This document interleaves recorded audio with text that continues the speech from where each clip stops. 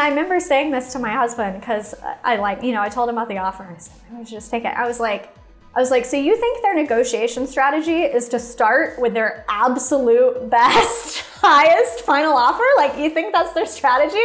Because that seems pretty unlikely. That seems pretty unlikely to me. And also, if that is, like, let's find out. You know what I mean? Because there's just, this is where having that bravado is so important, because this is where people get really intimidated and really nervous. And I just thought, like, it's very rare that you lose the initial offer, right? Like, you really have to be a jerk to lose the initial offer. Even if you try to negotiate and you're unsuccessful, like, then you just, well, never mind. I guess I'll just take that first thing you sent me. Like, that's all good. So, and if that is truly their best and final, then they'll just tell you that, you try to go to them and they'll just come back and they'll say, actually, we don't negotiate at all. That's it. Take it or leave it. Hi there, and welcome back to another episode here on Built to Sell Radio, the podcast designed to help you punch above your weight in a negotiation to sell your company. Today on the show, John Warrillow is joined by Laura Roeder, who in 2021 sold her company, Meet Edgar, to SureSwift Capital. But before we get there, during today's interview, Laura references an article that she wrote on her personal blog, which describes in detail the process she went through in exiting her company, Meet Edgar. And within that article, there's a fantastic list that she's compiled of micro private equity firms that you probably will find super valuable. So I will share that link along with some of the more technical terms that are going to be used in today's interview over at the show notes section, which can be found at builttosell.com.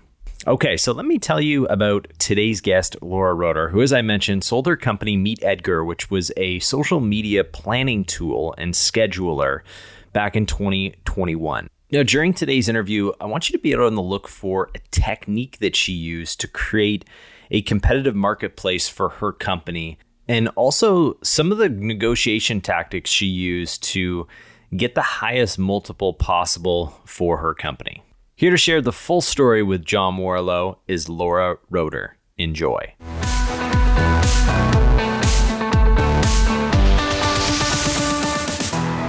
Laura Roeder, welcome to Built to Sell Radio.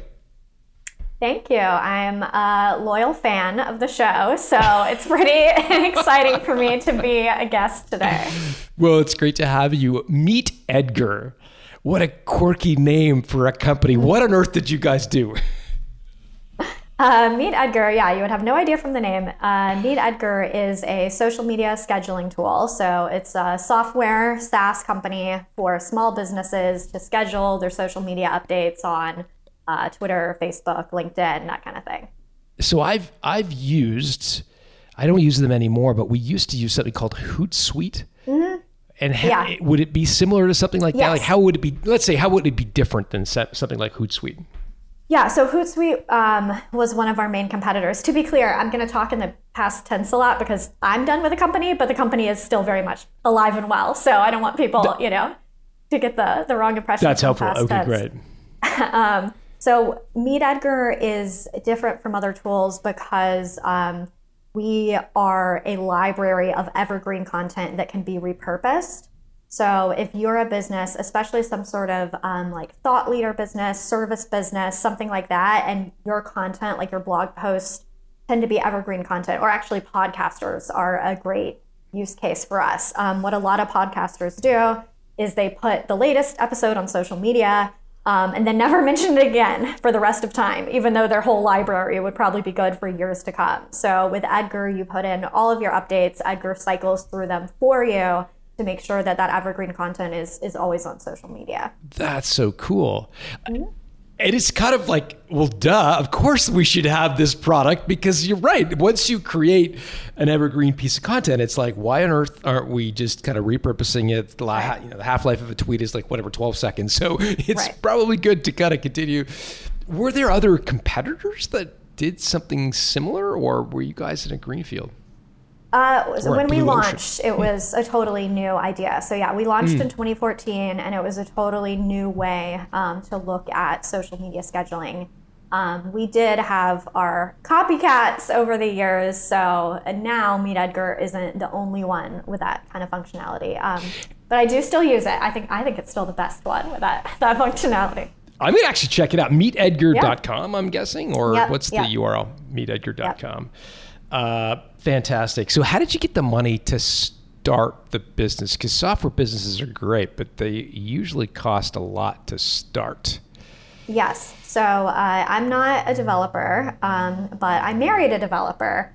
It was my life hack for starting a software business. So MeetEdgar was bootstrapped. I think the term self-funded is kind of a more accurate way to put it, because I was running another business before MeetEdgar. I was actually running an online course business about social media marketing. So I had the audience already. I had the topic already. Basically, what I was teaching people to do manually, we put into software, which is also why it was an innovative idea. We were teaching people to do this process, to recycle their content on social media. MeetEdgar created software that does it for you automatically. So so I started the company with my husband, Chris. I'm the business marketing side. He's the dev side. So we put money into it from previous, the profits from previous businesses. How much do you think you kicked in? I actually figured it out later. Yeah, I figured it out later, about 200K, which we didn't track at the time, which was a huge mistake. It could have gone really badly. Luckily, everything went okay. Why do you consider that a mistake today? Because I've seen so many times when people fund the next business with a business and don't track how much money they're putting in. And it just can become such a money pit. Like, you don't realize, you would never, as an investor, if you had to sit down and keep writing checks, you would never do it, but you just sort of slowly funnel money from one business to the other, which is exactly what we did. Like I said, I didn't figure it out later. And that 200K, by the way, that's not accounting for my time or Chris's time. That's just of, of course, it's mostly people for a software business are your expenses. So I think it was a mistake, because it could have gone really badly, where we could have just poured $1 million into a business that wasn't working. Luckily, that was not the case. The business worked very well. How did you get from an idea to the first dozen or two customers? Like, what was that process like? So, I had kind of the easiest time that any business has ever had, because I already had created the email list and the audience. So how big was the list? Like, how many names? Like 70,000, something like that. So yeah, pretty substantial.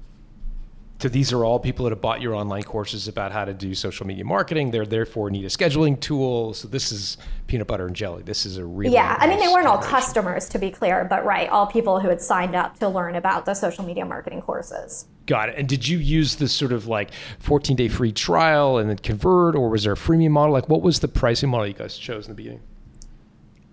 So actually, in the beginning and for the first year or two, we used an invitation model.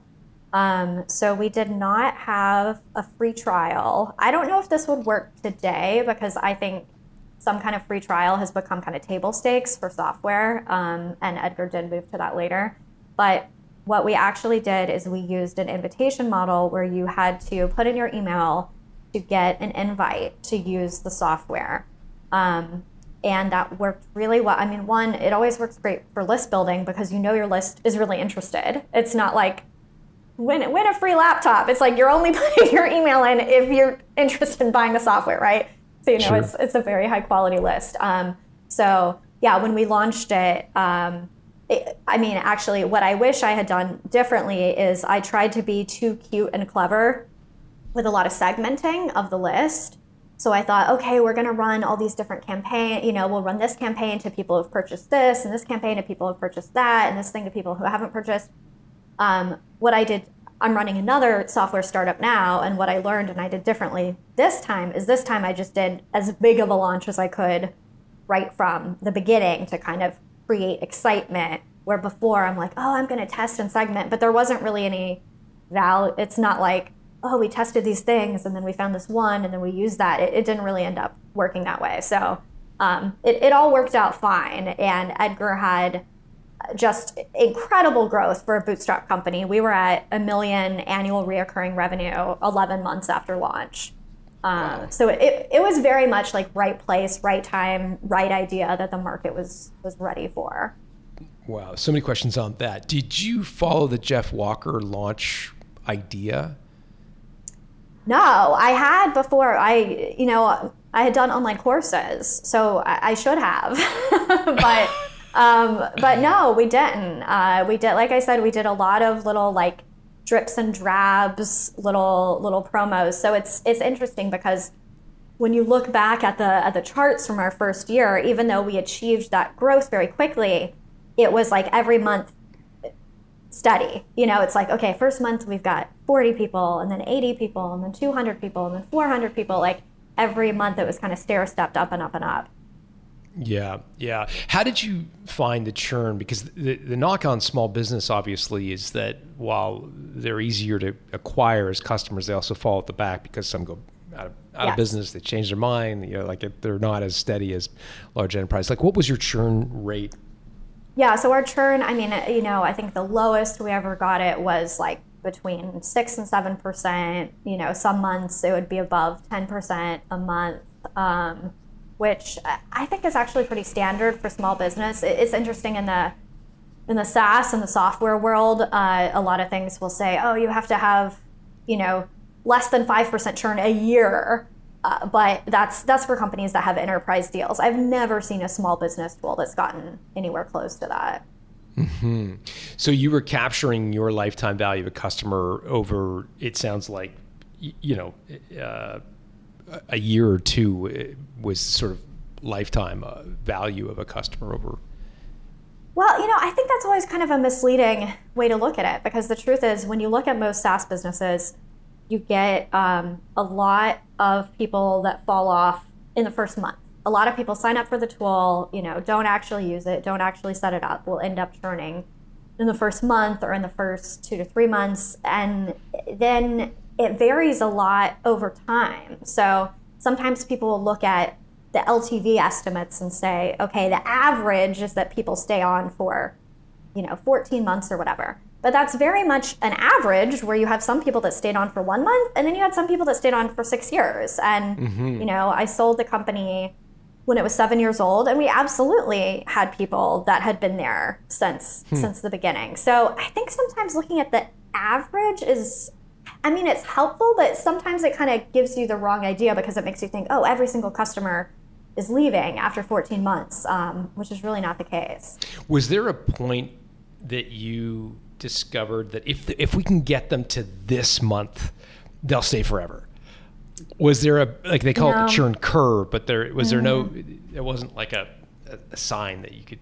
There wasn't, because I think what's always hard about small business is they truly do often leave because the business doesn't exist anymore, or because they're like just straight up not doing marketing anymore. They're not doing social media marketing anymore. So, of course we had people leave because they weren't a match for the product in some way, but also a lot of people left because of the state of their own business. And I think that's just how it is. And I'm saying small business market, but really our audience was always solopreneur. Most of our customers were like some kind of freelancer, some kind of one-person business. So even smaller than small business. That's even tougher, because the prosumer market's even more apt or prone to churn than small business, and that's it's a high churn market. It's also interesting, I think, from a marketing perspective, because a lot of the marketing is a lot more like consumer marketing than it is when you read stuff about B2B marketing, the content is often about having a sales team, or how to get the right people on the call to have the decision makers. We never had any kind of sales function. We never did demos. It was all 100% self-serve for Edgar. And what was the price point? What is the price point? We launched at $50 a month, and then we kept that for a long time. A few years in, we added a lower price tier. So the current price point is around 20 a month and 50, or maybe around 30 a month and 50 a month. Got it. And how big did you get this company before you decided to sell it? We got to a few million a year in annual recurring revenue. What was I get the first million. You had this amazing list, 70,000, and they were all, in many of them, apt to buy this product because they've bought a product in the past that of the same sort of nature. But I'm curious about getting from this to the second million of MRR, because at some point that 70,000 list would have been saturated, I'm assuming. Yeah. How did you get to the next million in recurring revenue? I mean, it's, I think with any business, people always want that, what was the one strategy? And, I think it's extremely rare that you can name any one strategy. I mean, what we did was good old-fashioned content marketing. We blogged, we posted about it on social media. We did paid advertising, but honestly, we never cracked it. Over the years, like the spending would go up and down. We never were sure if it was really working. We also did, I've been a guest on between 200 and 300 podcasts. Oh my gosh. I'm an extremely experienced You mean you didn't save yourself for me? Come on. 200, I feel. I did a lot of that in the first few years. And, at the end of the day, there was always kind of two ways that we got our customers. And this was true in year 2 and it was true in year 7. Word of mouth, was the big one. People look for a social media tool and they ask around, what are other people using?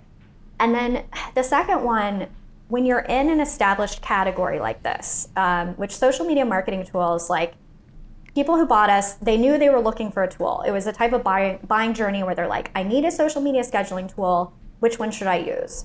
And after you're around a certain amount of time, you're on all the lists. You know what I mean? It's like if you Capterra Google, right.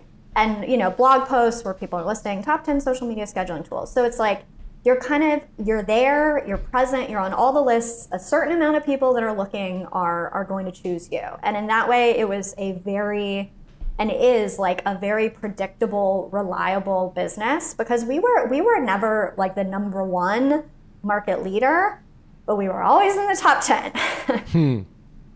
Interesting.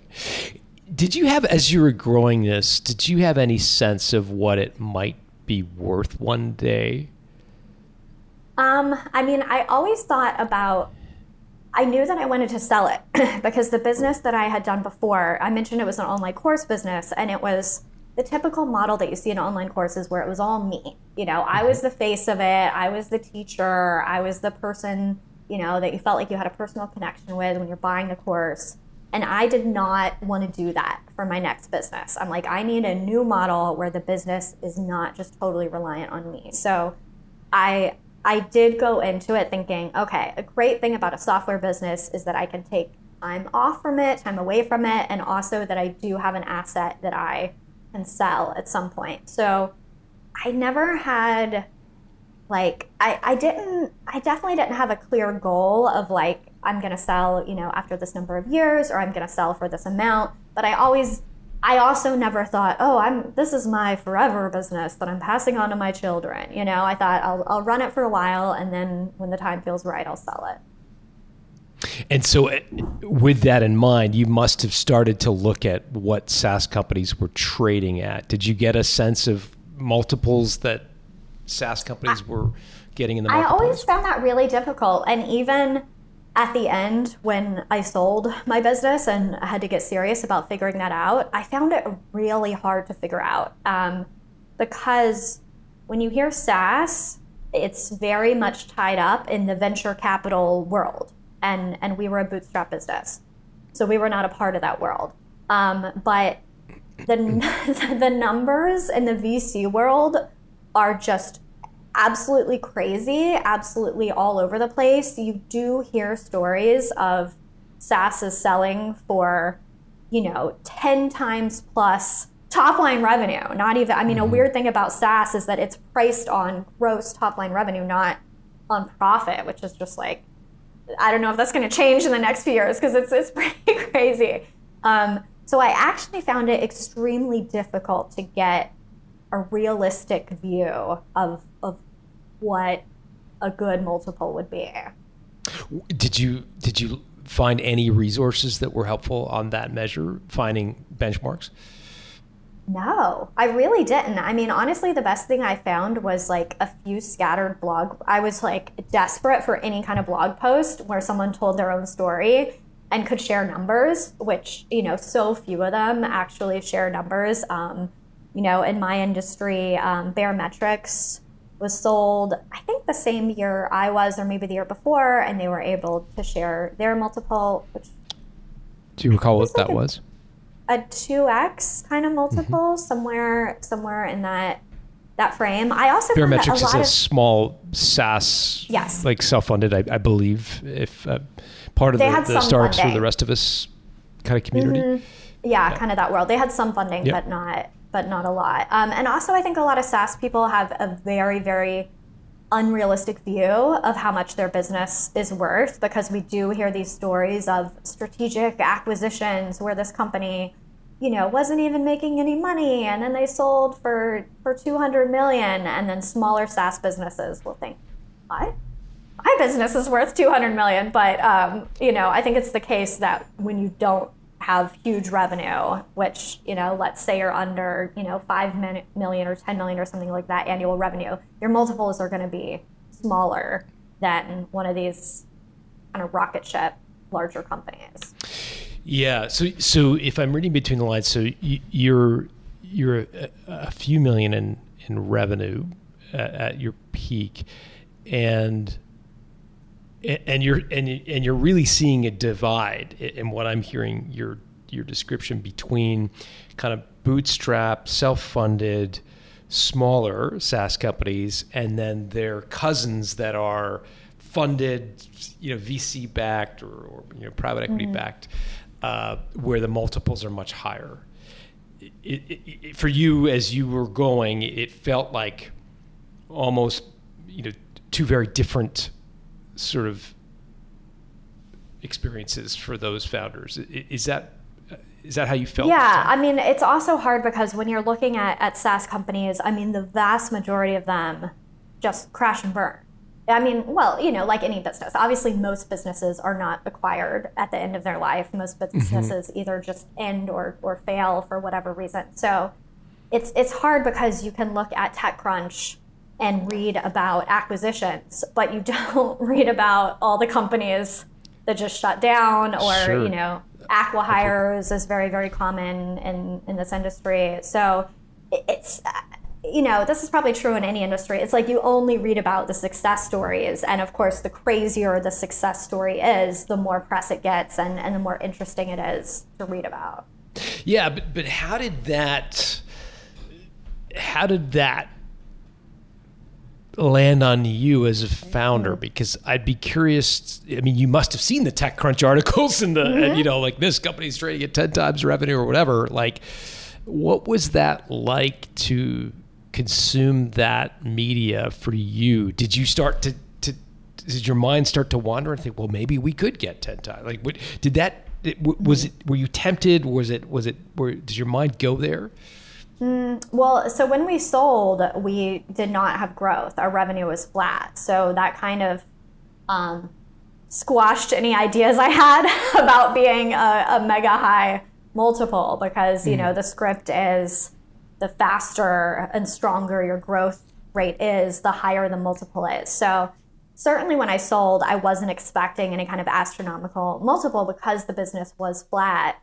And the thing is, like, even when we were at our kind of peak of fast growth, because we weren't in the VC world, we did not get that kind of interest and attention. I mean, we always got a lot of people pitching us for fundraising. A lot of people wanted to invest in us, or, you know, at least put the junior analyst. We were on the junior analysts, you know, cold email list. Whether or not they would have actually invested. You get those too, right?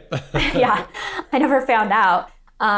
But yeah, not being VC backed, and also being in the small business space. And, you know, to be honest, I'm still not sure how much of this is like a mindset thing or how much of this is true. There seems to be a lot less strategic acquisition opportunities for small business companies, I think, for a few reasons. Like, one, we don't have that classic partner path. You know, so many companies get acquired by one of their partners or by one of their biggest customers or something like that. And that door is just, you know, closed to you as a business that does SMB. And just looking at the SaaS landscape, there are just really not that many. There's Intuit, who bought MailChimp, who's largely kind of in the SMB world. Like Intuit and now I'm confused. Is Intuit and QuickBooks the same company? Yeah, QuickBooks is, Intuit, QuickBooks is a brand under Intuit. Yeah, Vistaprint's another brand that's made some big acquisitions. But yeah, you're right. There's not a huge universe of There's like GoDaddy, they tend to do small business. But yeah, there's like, It's kind of a short list of like who's interested in that software small business place. So it's not like we were getting, and this is to kind of skip to the end, like I didn't even pursue a strategic acquisition because I just felt like, well, if I haven't been getting strategic interest over the past 7 years, it doesn't seem that likely that there's going to be tons of it when I'm seeking it out now. Yeah. So I'd love to dig into the flattening of the growth, because you had very fast growth in the beginning, as you say, like 0 to $1 million in 11 months, which is incredible.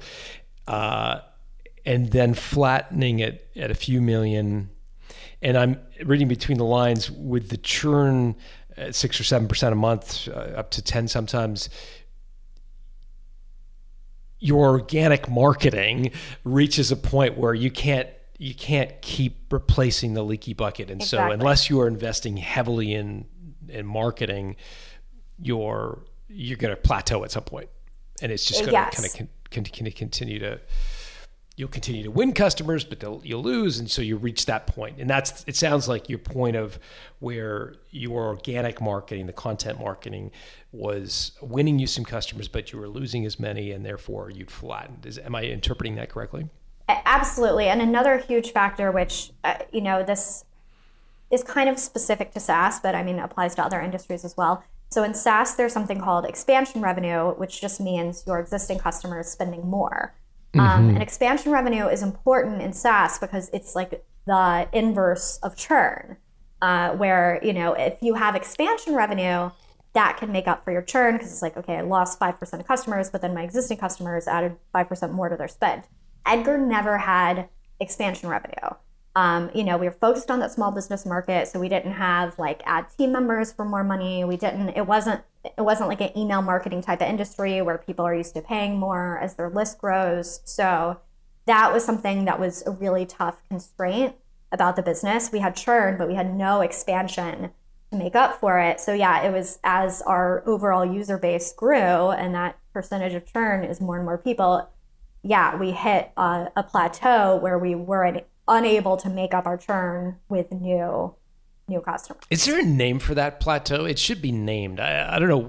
Like, it's such a common thing that company, but is there a name where? Well, there's a famous talk by Gail Goodman at the Business of Software conference. You can look it up on YouTube, called "The Long, Slow SaaS Ramp of Death."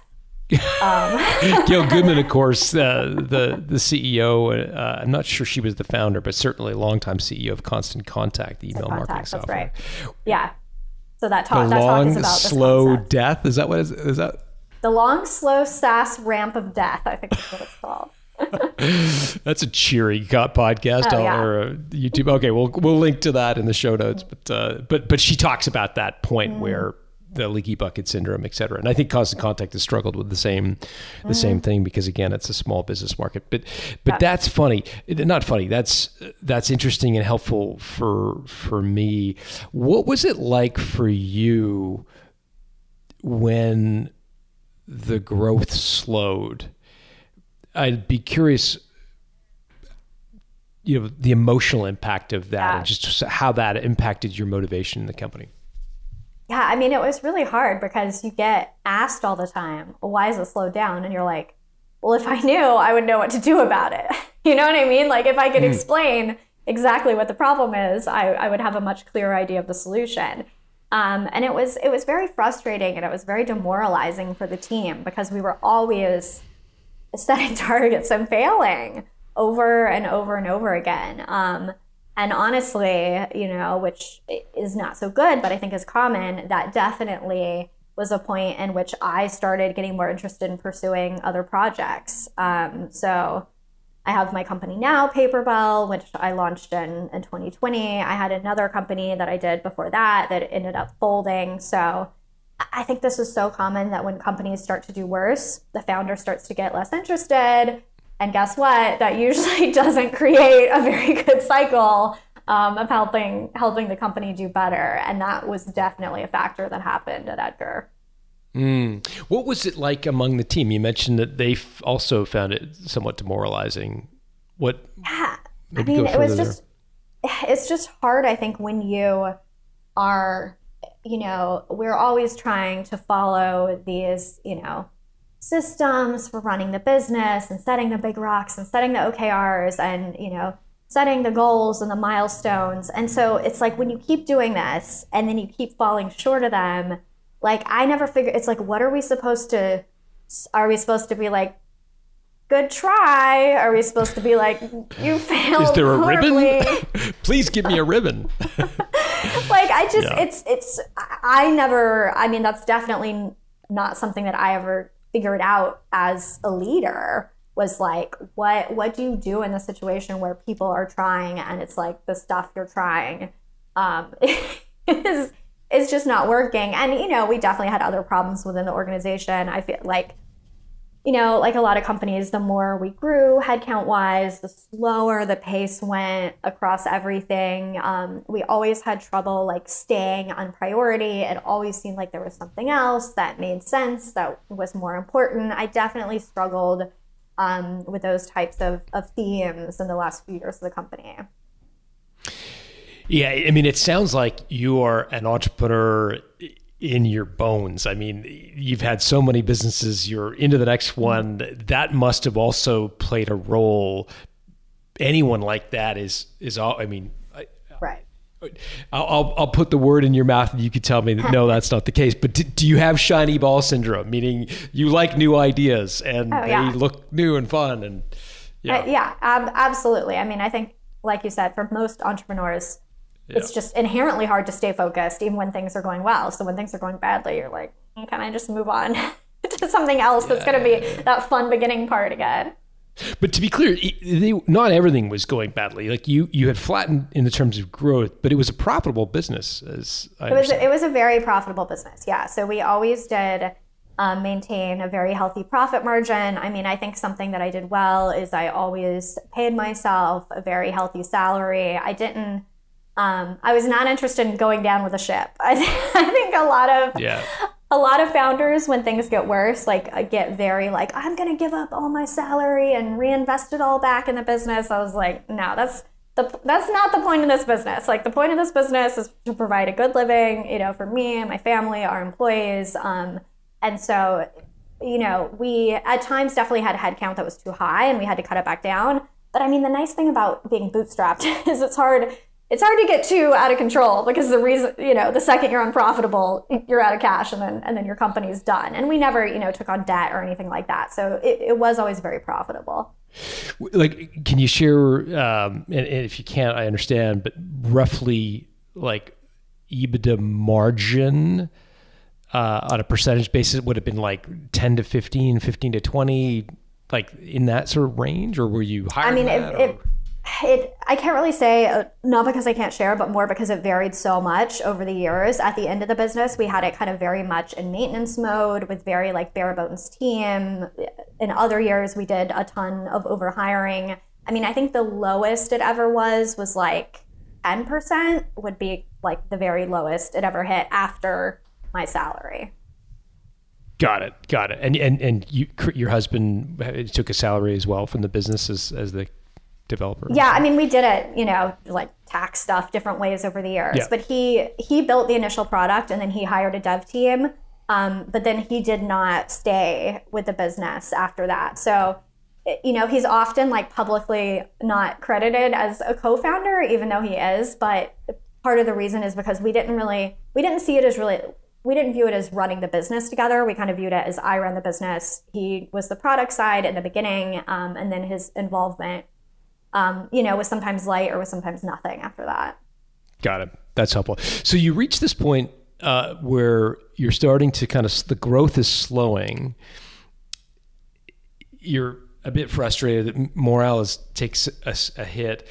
What were the options on the table at that point? Because you had tried some things quarter after quarter. You kind of keep missing the numbers. Did you have a set of potential options? Obviously, one was to sell the company, which is the route that you ultimately chose to go down. But what else was on the table in terms of potential ideas? Well, I mean, it went on for a very long time before I got to the point of being serious about selling the business. So before I sold the business, I had taken myself out of the business. So we had a leadership team that was running it. I would usually have a call once a week with the president of the company, and that was my only involvement. So that was, not a solution for growing the business, but a solution for like me being happier with the business. But really, in the beginning of 2021, which is the year that I sold the business, I just got really clear that I was just sick of this, and I needed to make a really drastic change. I had moved. The team was all in the US. We've always been a remote company, but all American. So the team was all in the US. In 2018, I had moved to the UK, which really took me out of the business even more than I anticipated, because we were remote, but because we were all in the US, we had a lot of like live meetings. It wasn't a remote company that was like, work in the middle of the night, work whenever. We would work kind of during the day together. And once I moved in the UK, I didn't have the president of the company was in LA, 9-hour time difference. 9-hour time difference, yeah. I had little kids. I couldn't work from 5 to 8. That's kid time. So I got very taken out of the business by that move geographically, even more than I anticipated. So this is all to say, yeah, for a while, I kind of was just sort of like checked out, resigned to it in a lot of ways. And then in the beginning of 2021, I was like, okay, do I like start over with a new team in Europe? Do I go back into being super active, take back over that CEO role and really rebuild? Like, I was looking at a lot of different options. And at the end of the day, it's like I knew what I should do, and then I knew what I actually had the energy for. And I think as far as what I quote unquote should have done, there was absolutely an opportunity to get the business back on track, to get it back to growth. But I just didn't have that fire in my heart to do it. And I think if the leader of the company, running a business is hard. Like, you have to be really motivated to overcome obstacle after obstacle. And if I didn't truly have it in me to really dig back in and say hell yeah, I'm absolutely doing this no matter what, I knew that it wasn't really going to happen. So that's when I kind of lined up all my options. And I'm like, okay, selling the business is really what makes the most sense for me now. I love the fact that you hired a president and everything was sort of operating in the US. Obviously, you were very separate, which would have been attractive to an acquirer, that it wasn't sort of dependent on you. I'm curious about the extent to which you compensated the president for growth. How did you structure their variable compensation? Was it all based on profitability or steady state, or were they heavily incentivized to grow their revenue? I mean, maybe that was a mistake. There were some just growth, she had a good base salary, and then there were some growth bonuses that weren't hit. I don't know if I had done things differently and made it. I will say a mistake I made in retrospect is one, I do think that she wasn't the right fit for that role. And I hope, if she listens to this, that wouldn't make her feel bad. She is in a leadership role at a startup now, in the people operations side, but she was always absolutely amazing at. And I'm glad that's the direction that she went, because she's so talented there. I think she probably wasn't quite right for the president role, especially at a struggling company, which is a really hard nut to crack. The team absolutely loved working there. It was a great team. Everyone loved it. But we weren't hitting our targets, And something I did wrong is when those targets weren't hit over and over again, like I said, I was kind of okay, I should have seen like, okay, like she's, we need to get different people on the leadership, maybe that have done this before at another company. I don't know. But that should have been kind of experimented with more than it was. Mm-hmm. Mm-hmm. Yeah. Yeah.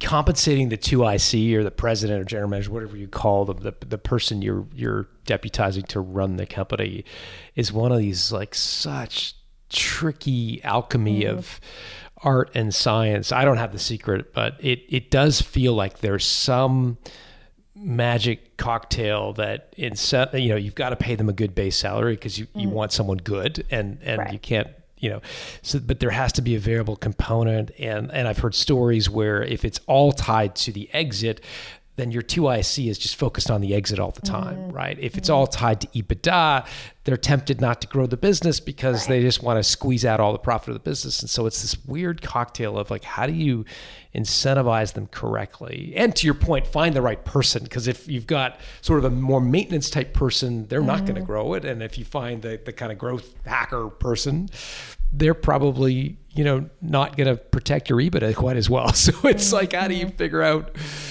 what to do and who, and this 2IC role probably evolves over time as the business changes. Yeah. You probably need a different person in that spot. Yeah, I didn't figure that one out. We're gonna have to listen to another podcast where they figured it out. Well, it does. The one that does come to mind is an interview I did years and years ago with a guy named Damian James, an Australian guy who built a company, and he got to the point where it sounds very similar to your experience. They got to a couple million in sales, and they just started missing their targets every quarter. And he brought in a 2IC, and that person had some experience in scaling, and the business was able to kind of get out of that. But it's a really challenging time for sure. Mm-hmm. And did you also think about, was one of the other considerations? So you're thinking, sell. Maybe I need to take over the role of president again. Did you also think about maybe raising money and getting that sort of war chest? That was not on the consideration set. That was not on the table because I had always like loved bootstrapping, and then I kind of made reference to a business that was in between Meet Edgar and Paper Belt, the business I'm running now, that folded pretty quickly. That business, we raised just a little bit of money for it. We raised $300K. I always say friends and family, or just friends and friends. My case, friends and friends around. So we had raised $300K for it, and I was just like, never again. We had a very easy time raising. All of our investors were amazing, no pressure from our investors. And I felt so much stress and so much pressure from having to succeed with other people's money. I run a very chill business. I am all about the lifestyle business. That is not a negative word for me. So for me, having investment was just that's a hard no. That's a no-go. Yeah. Yeah. And did you ever, was another consideration on the table just keeping it steady state? Yes. A couple million in revenue, profitable, maybe I'll just take the dividends here and keep it for 20 years. Was that part of another consideration? Yeah. And I kind of did that. Like I said, we had it in pretty much a maintenance mode with a much smaller team by the time I sold it. And honestly, it was so boring. And it was just kind of why don't I just sell this? And also that is where I got really serious about doing the math of different options.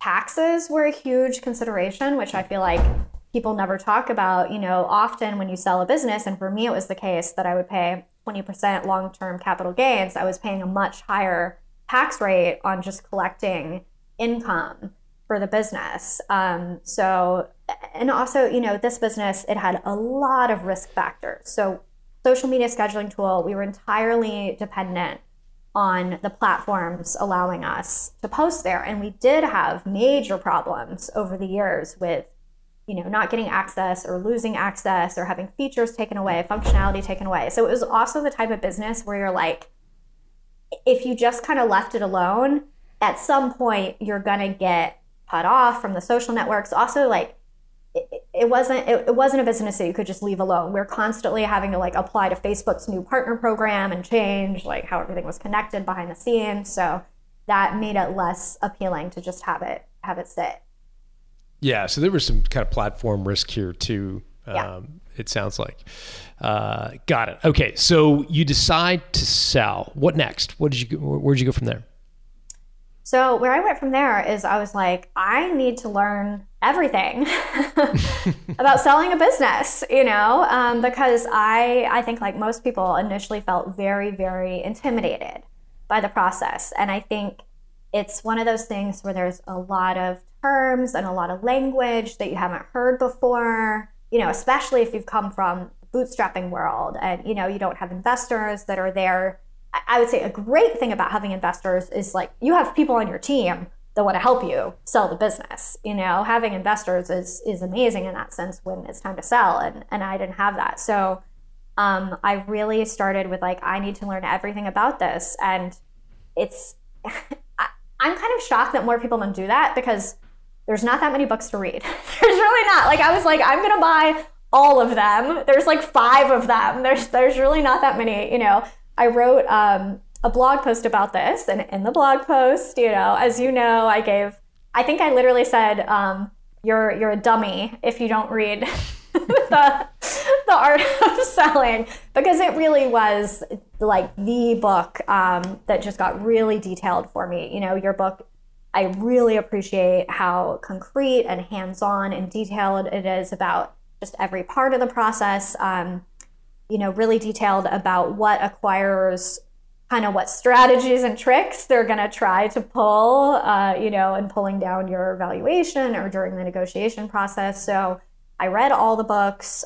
Your book was definitely the most valuable one. And I did also listen to tons of episodes of this podcast. And I think, for any new area that you want to learn, just that kind of immersion, like at first when you listen to an episode, there's all these terms that you're having to Google. You're like, what is this? What is that? After you listen to like 20 episodes, you're like, okay, I know what they're talking about. I can follow the story. So that was definitely step 1 for me, is like total immersion. Also talking to entrepreneurs who had sold their business, asking them my questions. Got it. Okay. That's helpful. You listen to a bunch of interviews of Built to Sell already. I'd be curious, which one is the most memorable and why? Ooh, Adi or Adi Paneer. Adi Paneer. Yeah. Yeah. What makes his story so memorable for you? Oh, I should have prepped for that. You put me on the spot a bit. No, I'm interested in your gut reaction. Like, why Adi? Like, what was it about his story that you're like, man, that resonates with me? I remember now. I mean, one, he was in. I don't think I have a very interesting answer for this. I think it was just one of the ones that was the most similar to my situation, because a lot of it is of course a wide range of industries, and there are a lot of stories too where it's like our biggest customer bought us, and I was like, okay, there's always something you can learn, but I'm like, okay, my process is going to be quite different from that, and I guess his. Adi's process was much more like, I have decided to sell this business. I am going out to the marketplace. He talked specifically about like negotiating and like pitting the offers against each other. So his process I thought was like very directly applicable to what I could do for my process. Yeah, Adi Paneer is a great story. South African entrepreneur. One of the other things that is similar to your story, I believe, is he had a little platform risk in the sense that he was I think it was a Dunning email software that was attached to Shopify. So as Shopify expanded and ballooned and exploded, Adi's boat ride, rose with Shopify. But at some point he realized that, wow, if Shopify were to stumble, or if they shut us down or created their own product similar to ours, we would be out of business. And similar, sounds like to you, one of the things in the back of your mind was, man, like, these social media platforms, if they were to ever lock us out or change their algorithm, it could impact us. Do you recall that part of the Adi story? Yes. And I'm also thinking about how I hope I'm remembering this correctly, but I think something else I got from his story. So I remember he worked with Einar, who I also know and I also spoke to, that was his, Einar would die if he heard me using the word broker, but that was his broker throughout the process. And he talked about how just like Einar was so like fiercely protective of any bullshit. And like it made me kind of see the kind of stance that I would need to take for myself. And for me, like I think he loved having Einar be kind of the bad cop. I felt pretty confident I could do that for myself, but I really saw that I think you do have to have some bravado. And something else I saw in the process is like, you have to hype yourself up about your own business because, sometimes you're at the point where you're selling because things aren't going so well, right? Like at the end of the day, you want to get rid of it for some reason. And of course, acquirers are often going to go in and kind of like, like twist the screws on your worst fears, like all the worst things about the business. They'll be like, ooh, that's really bad. And that's really bad. So something that helped me a lot throughout the process is like, I really talked myself into what a valuable asset I had. For me, that self-talk was like, okay, how many super profitable bootstrap businesses are there that are in the millions in revenue? Like 100% subscription revenue. We have no whale clients, it's like super steady every month. We don't have to spend anything on advertising to acquire our clients. Just like all the good points of the business, like really, really focusing on like, okay, this is a really rare asset. And if you want a business like this, there are not that many out there. I might be the only one that's selling right now. So like just really like getting myself like hyped up and protective of this is a valuable asset and you cannot tell me otherwise. That's awesome. I love that because you're absolutely right. That's critical, that bravado. What did you use as a primer for that? Like, did you have a coach who pumped your tires up? Did you read a book? Like, was there something that you turned to for that sort of like fight bravado in your own words? Yeah, I mean, someone? So there's a few things. I mean, one, in my blog post, I mentioned this book called Winning Through Intimidation, which people are like always are like, what is the title of that book? Winning Through Intimidation is actually a book about not being intimidated.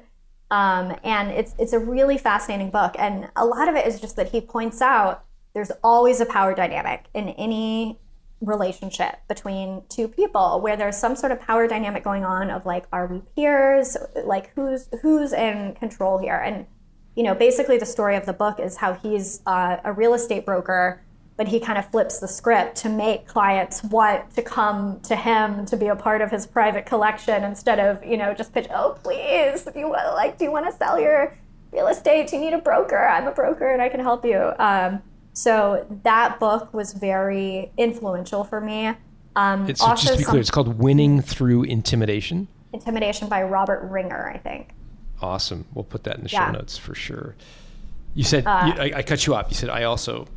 Oh, yeah. So something that was very impactful from your book was the idea of BATNA, Best Alternative to Negotiated Agreement. Is that right? Yeah, you got it. Yep. BATNA. So, I think I had heard the phrase before, but it wasn't ever something I had thought a lot about. So for me, my BATNA, one was the BATNA of I can keep this business and it's a profit machine. But it's also the BATNA of like, if you don't want this, like somebody does. The BATNA of like, I am not in a situation where this is just like some kind of dud that is never gonna sell. Like if the stars don't align this year, that does not mean that I give up. Maybe I'll run it for another year and try again next year. But just like the BATNA didn't only mean, oh, I'll just keep running it if I don't sell it. The BATNA also meant like, I know I have something really valuable here. So if you're not seeing it, or like if this is not the path, like I didn't use a broker. So in the back of my head, I was like, okay, well, if I don't succeed on my own, then I'll try working with someone else. Like that was a BATNA too, that there are so many different paths to selling the business. So it's just like keeping that clear idea in my head that like, it's not even just like the best alternative. Like I got a lot of alternatives on the table. That's awesome. That's awesome. So you're pumping your tires up. You've got your bat in mind of keeping it, and there's other people in the wings.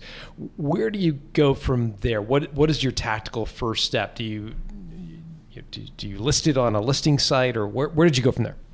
Yeah, so I did kind of a lot of exploring of like the different marketplaces and listing sites, and I kind of, after I had done so much research and understanding the marketplace, I was like, I know who the best buyer is for my business. I was very clear on that. The best buyer for my business was a group that acquires profitable, bootstrapped SaaS businesses. And in my space, that was a very clear thing. Like this, is an established business model. There are these groups, and all they do is go out and buy these businesses. Constellation Software is probably the most famous one. They've bought, I don't know if it's hundreds or thousands of businesses. They had no interest in mine, for the record. But, they're kind of the model for that type of business. And I just thought, okay, if I don't want, for me, the biggest thing I didn't want was like a bunch of tire kickers and time wasters, because out of so many of the entrepreneurs who I talked to who had sold their business, that was kind of like the worst part. The worst part was dealing with all the people who like didn't really have the money, who weren't really serious. And I didn't want to go to a marketplace and just have to wade through all these people that weren't going to be a good buyer for the business. And that's like, again, where the BATNA thing comes in. It's like, okay, I have a great asset. If you buy bootstrapped SaaS businesses, and they're not always bootstrapped, but basically bootstrapped is kind of a shorthand for saying like, this is going to be an easy sale because we don't have to get a bunch of people to agree to this. Like, I owned 100% of the business. I was the only decision maker. Like, I'm a home run for this type of buyer. So if I'm a home run for this type of buyer, why don't I just talk to all of them? There's not that many of them. So I have the list now in my blog posts so that other people don't have to spend as much time Googling and researching as I did. But it's all on the internet. Like, I literally just Googled, dug through lists, dug through everything to find the list of all these types of companies. Because it's ballpark, like, how many names on the list? I think there's about 20, something like that. Yeah. So you got the short list. And I love this, by the way. They've all got a business thesis in your space, so they're likely to be interested. Where did you go from there? I mean, how did you reach out? What was this process like? So yeah, I put, I'm just looking because I know I have the email in my blog post. My first email says, the subject line is selling Meet Edgar. I've decided to sell my SaaS business, Meet Edgar, and we're currently looking for the best match for the new owner. Let me know if you'd like me to keep you updated. So that was just a very direct, very clear email. I am selling my business. Are you potentially interested? I love the line, let me know if you'd like me to keep you updated. There's some thought that went into that because you didn't say, let me know if you're interested. Right. What was your thinking behind that line, let me know if you'd like me to keep you updated? Well, I knew, largely from your book and the research I'd done, that creating a competitive process was like one of the most important things in having a successful sale. I mean, that was a huge takeaway from your book, is like, always, always, always avoid just having one interested buyer. Like, you're always going to get your price up if you have multiple buyers. And also my lessons from winning through intimidation, it's like, I'm not coming to you begging you to look at, I hope someone's going to be interested. It's like, there's a process that's happening. This business is being sold. They don't know if I already have someone who, has given me a number and now I'm looking for other people. It's like, it just much more creates this tone of like, the process is happening. It can happen with or without you. Would you like to jump on board? Interesting. Love it. How many responses did you get from the 20 emails that you sent? I got a lot of responses. I'm just like scanning my article to see if I wrote the actual number in here. I mean, I probably had calls with a lot of them, 10 to 15. Wow. So yeah, let's say I emailed about 20 and had calls with about 10 to 15. Because again, I was very specific in like, these are the types of companies that acquire companies like mine. And what was the tenor of those calls? Like, what sorts of questions did they ask?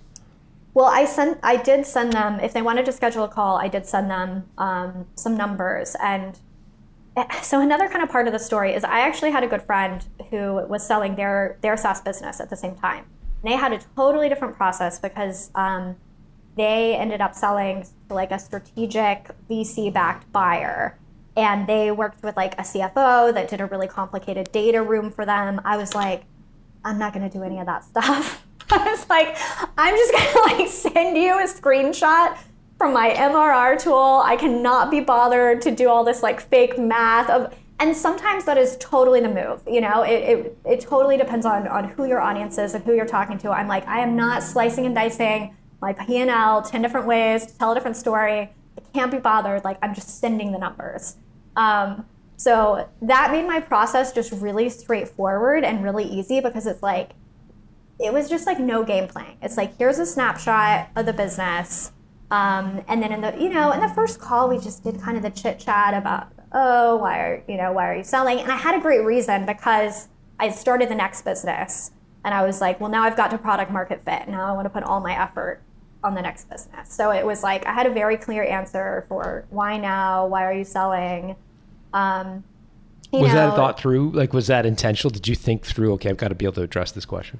Definitely. I thought through like, what are kind of the biggest, objections and concerns going to be. I definitely thought about my narrative of like, why the business hasn't had growth, some of the external factors that were part of that, How'd you explain on this that? podcast. The external factors? No, how did you explain why the business hadn't had recent growth? Well, I talked about some of the like that we had, not innovated fast enough, that we had some competitors that had taken a bigger chunk of the market. We did have dips where we lost functionality from some of the tools. So, basically, like, it's interesting because the more, what you never want to make it sound like, and I think it also is very rarely true, is just like, this business is just doomed. There's no market for it. It's like, if you can focus more on kind of, here's the mistakes that I made, then you can get people thinking about like, okay, well, maybe we have a better solution for those mistakes. So you were fairly transparent with them about some of the mistakes that you made. Yeah, definitely. Because it's like, there's no point in pretending that this business has gone perfectly. Like, if I can be transparent about the mistakes, then like they can start to form ideas, of how they could correct those mistakes and how they could get the business back in growth mode. At what point did you share your churn numbers with these 10 or 15 people? Right from the beginning. And what was their reaction to the churn? Again, I think it's normal for small business. You read so much stuff that's so high for SaaS, but I think these acquirers knew the small business market. And like, obviously no one was like, your churn's great, but it wasn't, and actually it never got brought up as a like, ooh, that I don't think we can touch this business because of the churn. At what point did you have people sign a non-disclosure agreement? I don't even remember if I did. Okay. So you get to the 10 to 15 calls. All good. You're having casual chats with these folks, sharing screen grabs and stuff like that. Where does it go from there?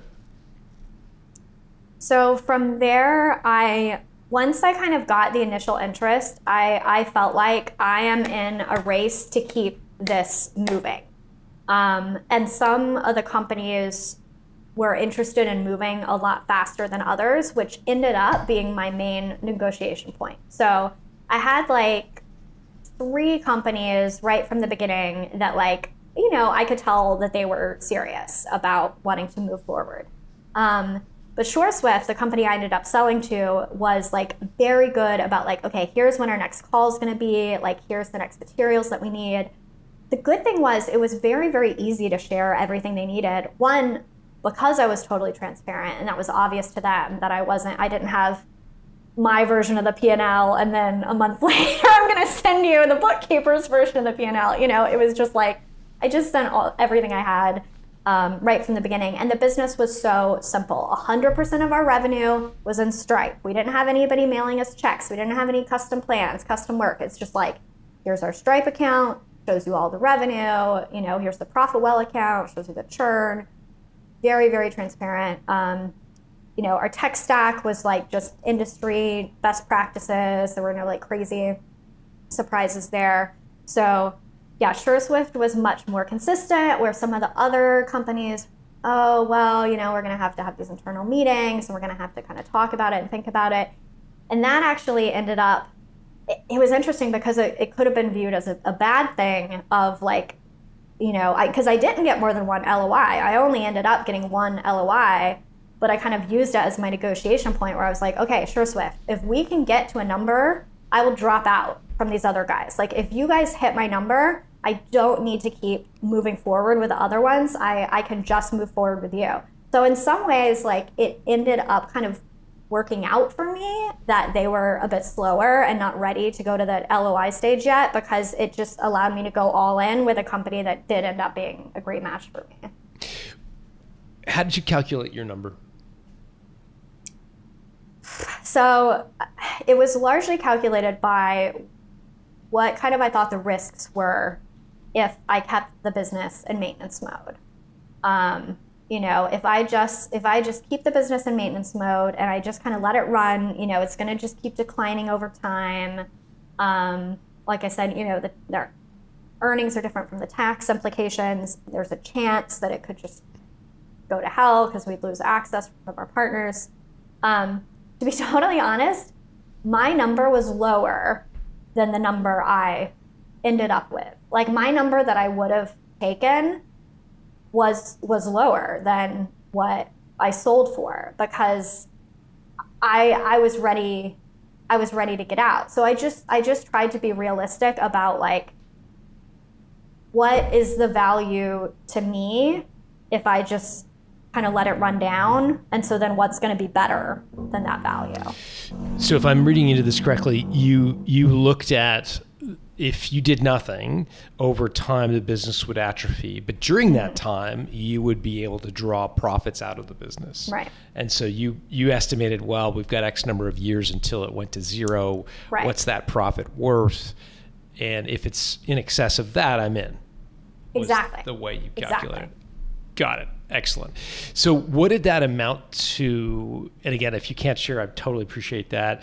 But on a multiple of revenue, where would that have sat in terms of your number, if you will? The lower what I actually would have taken was probably about 1x revenue. Yeah. And so you get this letter of intent from SureSwift, and what was your reaction as you read it? Well, it was lower than we ended with, like significantly lower. What do you mean?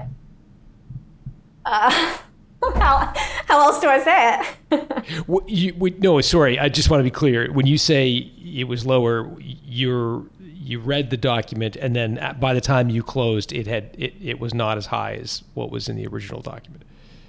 No, it was much higher. The LOI was much lower than the sale price.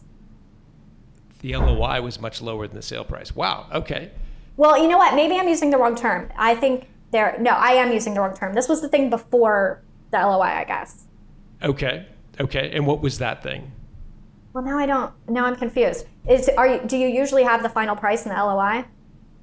Well, in a typical deal, there's a letter of intent, which I figured it out now. There was the first LOI, and then there were more LOIs.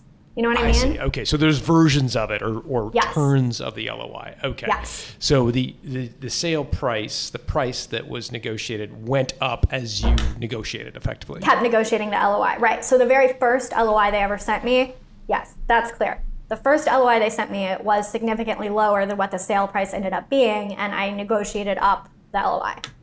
Yeah, got it. That makes sense. And so what was your reaction when you read the first one? And again, why I'm asking this is sometimes people are like, when they get the first one, they're offended because it's lower than they'd hoped, and they kind of throw a fit and throw their toys out of the pram and say no, and they end up sabotaging their deal because they come off as unreasonable. So I'm just curious as to did you take offense to their first offer, or was it like, okay, let's negotiate? No, because their first offer was already like fine. It was already higher than what my like true minimum was. Okay, so why didn't you just really accept underestimated my minimum, obviously. Were you tempted just to accept it and move on? My husband was, because it was in the millions, so he was like, take it. Take it. Sounds good. Yeah. Because to be honest, like some of the things you shared so far, like it would lead me to believe that, like, I'm not surprised that you were tempted to take it, because like some people fancy their business up and they create like adjusted EBITDA statements, and they're not sending screen grabs of like profit well, you know what I mean? They're dressing up their business, and you're like, no, I just want to be really transparent. I want this to go fast and quick. So I'm not surprised that one of your sort of knee-jerk reactions was like, maybe I'll just take it. Or at least in the case of your husband, it was his knee-jerk. Yeah. So why did you not just take it? Because, I remember saying this to my husband, because I told him about the offer and said, just take it. I was like, so you think their negotiation strategy is to start with their absolute best, highest final offer? Like, you think that's their strategy?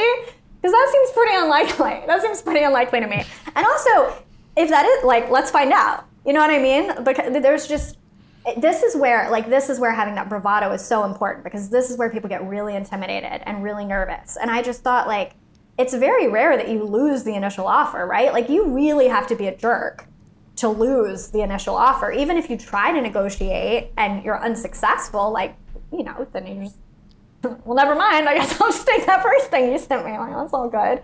So, and if that is truly their best and final, then they'll just tell you that, you try to go to them and they'll just come back and they'll say, actually, we don't negotiate at all. That's it. Take it or leave it.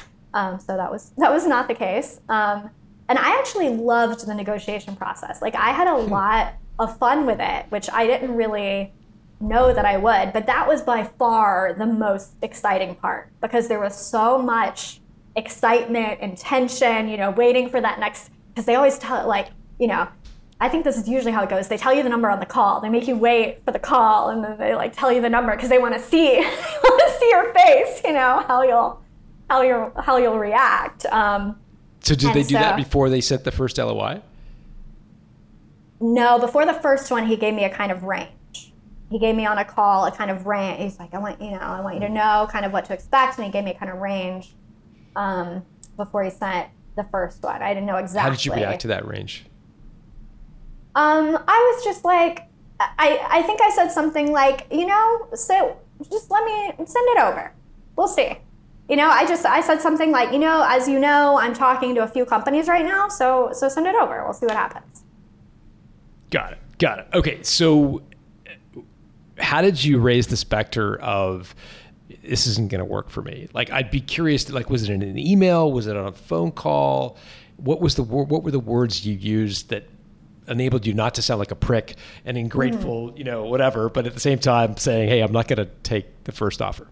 What did you say? So I always position it against the other companies. So I was always like, hey, as you know, I'm talking to other companies. I have other companies in the running. I'm like, this number is not quite the number for me to not move forward with them. So I'm like, we can wait. Like, if this is your number, I can, because I was always transparent too. I'm like, I haven't gotten LOIs from them, so I don't know what their number is. I had talked kind of broad ranges with them, and I knew that everyone was kind of in the same type of ballpark for broad ranges. But I was like, I don't know what they're going to offer, so it just wouldn't make any sense for me to say yes at this point when I don't know what those numbers are. I'm like, but I have a yes number. So if you can get to my yes number, then I'll just cut it off with them once you hit that number. Did they ask what it was? Eventually, but yeah, I didn't. Tell them? We just kept driving it up until I was like, yeah, this is my yes number. So you did not tell them, in other words, they just kept coming back and back and back. Yeah.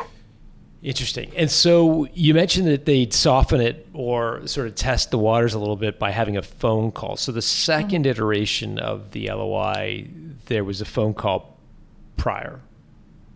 Yeah, I think we ended up going back and forth, like something like three times. And we would have calls, and we would kind of talk about, I don't know, we'd talk about what was happening with the process. I mean, they'd be short calls. I mean, obviously it's always like you're trying to read the mood of the other person, Sure. Yeah. And how did you know there wasn't another turn? Like what was your indication that, this is probably as far as I can push them? I think I just genuinely got to a great number for me. I do think it's possible that there could have been a little more, but I think you kind of intuitively get to a point where you feel like this is a good deal. This is fair. I feel like it's a good deal for me. I feel like it's fair for them. I feel like this is what the business is worth. So I didn't look at it as I have to get every dollar that could possibly be on the table. I looked at it like, when this is like feeling good for both parties, when I'm super happy with the number, I'm going to stop there. And that's what I did. I've got to ask the question. And so what was the number? And I don't think you can answer it directly, but maybe you can share as much as you can share or comfortable sharing. Yeah, I can share what can give people a guess. I can share that it was a 7-figure transaction that tells you it was less than 10 million, and that we were at a few million annual revenue. So that you can guess what type of number it might have been. Awesome. That's super helpful. And did the other people ever come to the table, or you mentioned no, they never did. No. So I mean, it's possible that they were serious, that they never would have come up with an LOI. I don't know. I didn't need to find out. So. Mm-hmm. Yeah, it's fascinating to have this sort of person lurking behind the scenes, or these offers, these potential offers. In some ways, it's almost more valuable that they had not come to the table, because once they had come to the table, you may have given away a little bit your hand, in the sense of like they might have been more disappointing, and you may have even lessened your appetite to negotiate. But because they hadn't come forward yet, it was still a question mark. Fascinating. What was your dinner table conversation the night that you accepted the LOI? I'd be curious to know, because your husband had said, look, let's just take the first offer. And I'd be curious to know what that dinner table was like. Was it I told you so conversation? I mean, he was proud of me. I bet. That I had moved it up. I mean, it's funny, like, I'm sure a lot of entrepreneurs listening can identify. We have these big goals. When we hit them, it's like, I think it's almost always a little anticlimactic. And like I said, the process of the negotiation was absolutely more exciting than getting to the final number. So like, I felt happy with it. I had a great experience with SureSwift as far as the negotiation. Like, I have to give them huge kudos, because my friend who is going through the same process at the same time, her acquirer pulled every bullshit trick in the book. Like, pulled the changing the deal at the last minute multiple times. SureSwift never did anything like that. And I didn't know that yet, that they would continue that way at that point, but I knew that so far our interactions had felt very genuine and very like, we both have things that we want. Let's come together so that this works for everybody. How much difference was there between the first offer and the third offer? Like, on a percentage basis, was it 10% bigger, 50% bigger? Like, could you share? No, I don't think I can share that. Okay, that's totally fine. So, but it improved over 3 turns, and you got to a point where you were happy. Well, I'm super happy for you, and that it all worked out. I would love to ask you a couple of last lightning round questions. They just require like a quick answer. What was the slimiest trick that a prospective acquirer tried to play on your prospective investor? I don't have anything. Because of how I did the process. And like, that was, again, back to the BATNA thing. I'm like, I'm going to do this in a way that I think could be really fast and straightforward and easy.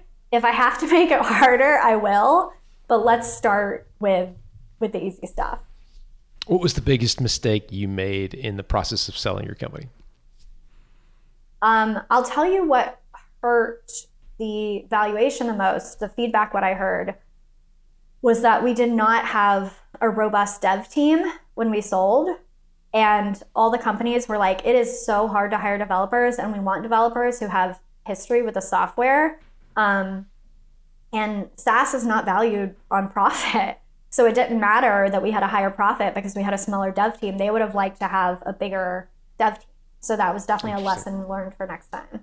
What was the lowest point emotionally you reached during the process of selling? I mean, you always think, is this really going to happen? Like, you know, through due diligence and through, it's like until the check clears, and then until the second check clears, because I did have, it was in 2 parts, not like dependent on anything, but it was, you know, the second payment was 6 months later. You just, you know, from all those horror stories, like, that you cannot count on it until the money clears. So it wasn't, I mean, it really wasn't a super tumultuous process, but I certainly had emotions up and down of like, is this really going to work out? Is this really going to happen? What was the highest point? When I think it was verbal, when they first said what ended up being the final number, and I knew kind of that rift between the first number and the final number, and I felt like, I did it. Yeah, I did it. I negotiated my business for a great exit. Yeah. That's awesome. That's awesome.